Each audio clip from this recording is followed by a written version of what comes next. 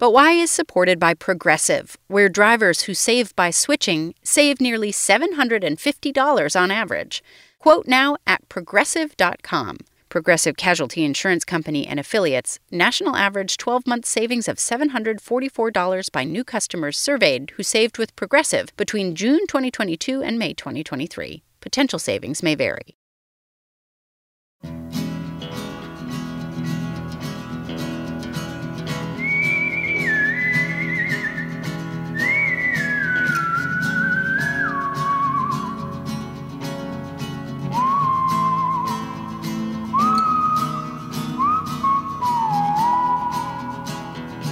This is But Why, a podcast for curious kids from Vermont Public Radio.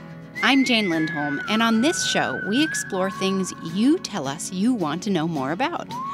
You sent us questions, and it's the job of me and Melody Bodette to search out answers.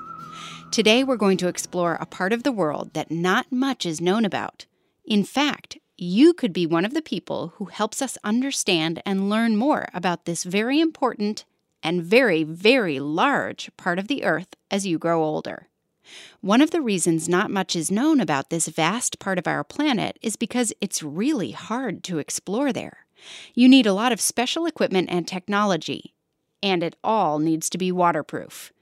Have you guessed what I'm talking about yet? It's the ocean, specifically the bottom of the ocean, the seafloor. The land underneath the ocean is as varied and interesting as the terrain up on dry land, with mountains and canyons, plains and forests. That's right, forests. There are kelp forests where the kelp, a type of seaweed, is as much as 150 feet tall. So today we're going to explore what's known about the bottom of the ocean, and we're going to pay special attention to what's not yet known, with two people whose job it is to discover more. Hello, I'm Jamie McMichael Phillips. I'm the director of the Nippon Foundation JEBCO Seabed 2030 project. A very long name. We normally call it Seabed 2030 for short. My name is Vicky Farini. I am a senior research scientist at Columbia University, and I lead one of the regional centers for the Seabed 2030 project. And what is Seabed 2030? Seabed 2030 is a global collaboration designed to map our seabed, our ocean floor, by the year 2030. The project got started because, as Jamie McMichael Phillips told me, we really don't know much about what it looks like on the bottom of the ocean. Hardly anything. The ocean size is about 362 million square kilometres, and to date, we have mapped nearly 20% of the world's ocean floor, around about 69, 70 million square kilometres. So a long, long way to go. And considering that we are surrounded by the ocean, we've got a tough task ahead of us. That's amazing to think about. 20%. So if you live in a house or an apartment with 5 rooms, it would be like only knowing the floor of one room of your house. That's right. It would also, though, be knowing the floor of your room not with very much detail. Like you wouldn't be able to see the trash basket or the shoes that you might trip over. You'd just see the general shape, maybe the shape of the bed and the desk, but you wouldn't see all the other details because we don't have very much detailed information. Well, some parents might be pleased about that. You wouldn't see all of the things that the kids had left on the floor. But yeah, I mean, if you can't see, if you don't know everything that's on the floor, you just kind of know the shape of the room. You're right. You're missing a lot of detail, a lot of important things, like where those toys are. Exactly. But the biggest challenge that we've got is that we can't see the ocean floor. So unlike walking across land where we can see what's in front of us, we can see what's underneath us, we can see what's in the sky, that's not the same in the ocean. So we have to use sound waves to penetrate the ocean depths to measure what's on the seabed. And that takes a long time. It's not as quick as looking through our eyes or looking through a camera. It's a slower process. Why do we care about knowing what's on the seafloor if we don't live there? We know there are animals and other kinds of organisms that do live down there, but humans aren't going to. So why should we care about knowing exactly what it looks like down there? So the shape of the ocean floor, which is really what we're getting at here, affects all sorts of different things. It affects the way water circulates in the ocean, which can have an effect on climate. It can affect storms moving around. Hurricanes, we all know, are affected by water temperature. Fish and different resources on the seafloor, near the seafloor that we're dependent upon, whether it be for food or for metals, for our phones. Our phones, the communication that we're using to talk on our phones, it doesn't go through the sky. It goes on cables on the seafloor. And so we don't even realize that every day all of us are very connected to each other through the seafloor, which is pretty cool. While we have Vicki and Jamie, let's get into some of the questions you've sent us about the ocean depths. My name is Sammy, and I am 5, and I live in Denver, Colorado. And my question is, how deep is the sea? My name is Freya, and I'm 8 years old, and I live in Wellington in New Zealand. And my question is, how deep is the deepest part of the ocean? Thank you. My name is Sophie. I live in Minneapolis, Minnesota. I'm 8 years old, and my question is, how deep is the ocean? My name's Campbell. I'm 7 years old, and I live in Pennsylvania, and I want to know how the ocean got so deep. So how deep is it, and how did it get so deep? Well, I know how deep it is, and I think Vicky's better placed to say how it gets so deep. So the deepest part of the ocean, and I'll stand by to be correct on this, is about 11,034 meters in a place called the Challenger Deep in the Marianas Trench in the Pacific Ocean. It's about 7 miles deep. That's amazing. That is amazing. Let's add 2 more voices to the chorus wanting to know how that part of the ocean got so deep. Hi, my name is Toby. I'm 4.5. I live in Chicago, Illinois. And my question is, how did the Mariana Trenches get so deep? Hi, my name is Alice. I'm 6 years old. I'm from Buffalo, New York. And my question is, how was the Mariana Trench formed? Not surprisingly, how the seafloor formed is complicated. Well, so there's a lot of really large-scale processes that are happening on our planet. I think a lot of people have heard of plate tectonics and how the plates move around the planet. As they're moving around, there's different processes happening like subduction. So one plate's going below another one, and that's causing a lot of the trenches. There's collision of plates, which causes the creation of mountains. I think people have some familiarity with the Ring of Fire that surrounds the Pacific, lots of volcanic activity because of how these plates are moving around. Basically, the same processes that formed canyons and mountains on dry land also formed the depths of the ocean and the islands that peak above the water. In the case of the Mariana Trench, it was formed by a process called subduction, when one tectonic plate slides underneath another one. A tectonic plate is a gigantic piece of the Earth's crust, and the next layer below that called the upper mantle. These massive slabs of rock are constantly moving, usually very slowly, so a lot of changes to the Earth's surface and structure take place over a long time. But sometimes something like an earthquake can speed that process up. A trench is formed when one plate slides or melts beneath another one. The Mariana Trench is the deepest trench in the world. It's farther below sea level than Mount Everest is above sea level. And Jamie McMichael Phillips says that's got people interested in learning more. There's been a huge amount of interest in exploring it, in diving down into it to find out what life exists in such deep water. And that activity has been going on through the years, and more recently by an expedition called the Five Deeps, where they've been taking a submersible on board a ship, and they've been going around the world looking at these fantastically deep areas to discover what's down there. Okay, so that's the deepest part. But what about on average? Do we know generally how deep the sea can be and how much it varies? So this kind of takes us back to, maybe people are surprised to hear that the ocean really hasn't been mapped more than 20%, right? So we have an idea of the shape of the seafloor based on prediction. So we're basically using satellite data to look at very small perturbations of the sea surface that respond to the shape of the seafloor, and there's a gravity equation that's used to compute what the shape of the seafloor is from that. And so when you look at a world map and you see the general shape of the seafloor, that's what it's based on. Did you get that?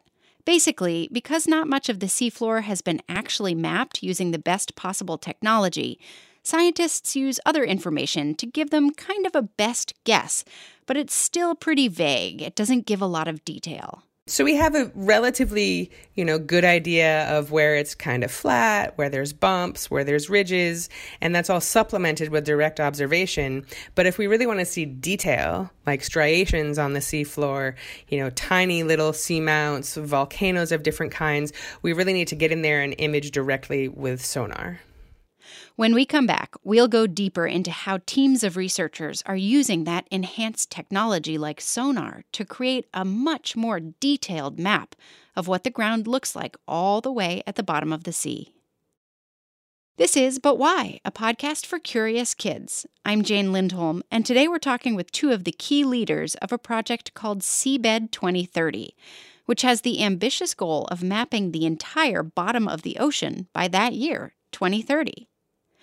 Remember, most of the seafloor hasn't really been mapped yet, so it's a massive project. Just a minute ago, Vicky Farini was explaining that modern technology can help us figure out what terrain looks like under the water. But it's not just going down in a boat and looking at the ground. One of the main tools researchers use is called sonar. That technology uses sound to map things. It might sound kind of confusing, but the way sound bounces off the bottom of the seafloor can give researchers using computers a sense of what the landscape looks like.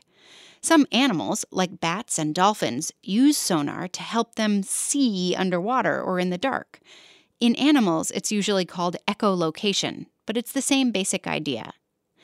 I asked Vicky to explain how sonar works, because no matter how many times I go into my bedroom, close my eyes, and shout, I still can't figure out how the sound is supposed to tell me what's on the floor of my room. So I have some good ways of thinking about this. So fundamentally, what we're using is the time that it takes for the sound to travel from the source to the seafloor and back. We can go back to our room analogy, right? So if you're in a house and you don't know anything inside, it's dark, and you want to see what it looks like, you have a flashlight. Maybe you can get little observations. So in some ways, sonar is giving us that little look at little spots as we look. The closer the flashlight is to the wall, the tighter the light that you see. The further away you are, the wider it is and more diffuse. And the sonar works that way in terms of resolution. If we're close and tight, you can see more crisp, more focused. If you're broad and it's wide, it's not as focused. I mean, it's a bit like, I suppose, standing on a mountainside or in a big sports hall and shouting, and you hear the echo of your shout come back to you. But we're not quick enough as human beings to be able to measure the time between shouting and hearing it back. So it is down to computers and technology to be able to do that. But like in the early days, the way that water depth was measured, or the way that you might do it if you're in a kayak, right, is you put something over the side, something physical, and you measure the distance. So in the old days, it could be a weight on a rope or on a wire, or like in a kayak, you could use your oar to see how far down it goes. And so there's physical ways to measure, but that's very inefficient. With sound, and again, going back to the flashlight analogy, the sound systems that we use now, it's not just a single flashlight pointing, but it's like a whole bunch of flashlights that are oriented in a fan. So you get a lot of measurements at the same time. We actually call it mowing the lawn because you get a swath of data. And so you go back and forth in a pattern and you fill in the gaps and you get a lot of measurements at the same time. I mean, it sounds like we have the technology and you're already doing this work, but your project is called Seabed 2030. We've got 9 more years before 2030. In some ways, that sounds like such a short amount of time to map the entire ocean floor, but other people might say, why is it going to take so long? Well, it is a short time because we've worked out that if we used one ship, and we're talking about a ship now, we're not talking about other technology, one ship with a sonar system on board, and set that to work today, it would take 200 years of that ship's time to complete the ocean map. Actually, the 200-year estimate is just for the water that's deeper than 3,000 meters depth. If you want to do the whole ocean, it's almost 1,000 years for one ship. We want to compress that into 10 years, so we need more ships fitted with sonars, and we can do that. We need to use uncrewed technology, so vessels on the surface that have got no crew on board that can be remotely controlled, or vessels that are submersible, again, remotely controlled. And if we can bring all those together, then we can achieve our aim in 10 years. But it's going to cost, and we need to bring the world together. Everybody who's got those pieces of equipment, we need to find somebody to pay for it, and it's going to cost. We estimate about between 3 and 5 billion US dollars to bring all that together. But that's about the cost of sending a mission to Mars. So let's do it on our own planet. So lots of money, lots of people working on this, lots of ships and other kind of technology to do this work. But then you hope by 2030 we'll have perhaps a map of the entire ocean floor.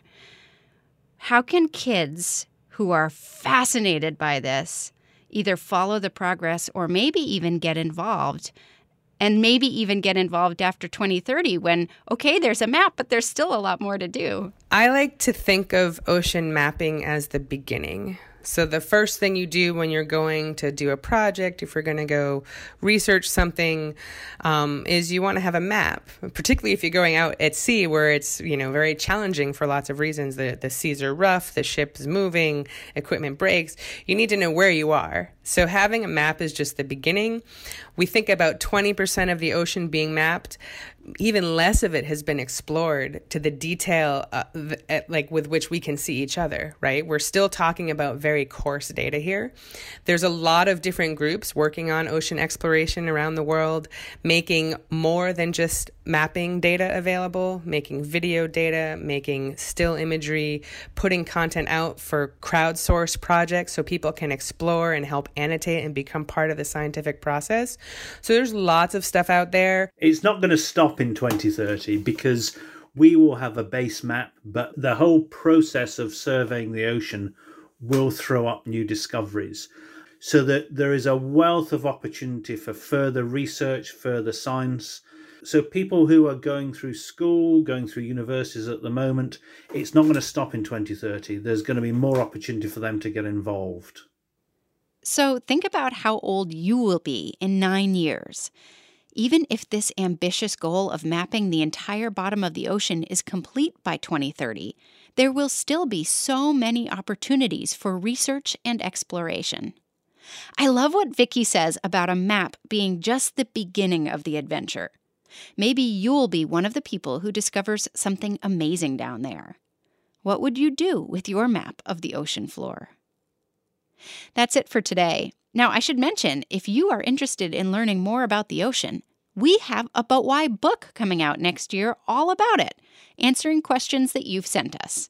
You can pre-order it now. It's called Do Fish Breathe Underwater? But you'll have to have a lot of patience. It's not set to come out until next summer, so we'll be sure to remind you when it's about to be published. Thanks to Vicki Farini and Jamie McMichael Phillips with Seabed 2030. You can find out much more about their project at seabed2030.org, and we'll put a link to that in our show notes. And if you'd like to send us a question, think of anything that you're wondering, maybe something you think we haven't tackled yet, and have an adult help you record yourself asking it. You can do it using a free app that comes with a smartphone. Be sure to tell us your first name, how old you are, and where you live. And then send your question to questions@butwhykids.org. If you don't like to speak into a microphone or talking is hard for you, it's okay to have your adult just email us a written question too. But Why is produced by Melody Bodette and me, Jane Lindholm, for Vermont Public Radio, and it's distributed by PRX. Our theme music is by Luke Reynolds. We'll be back in 2 weeks with an all-new episode. Until then, stay curious.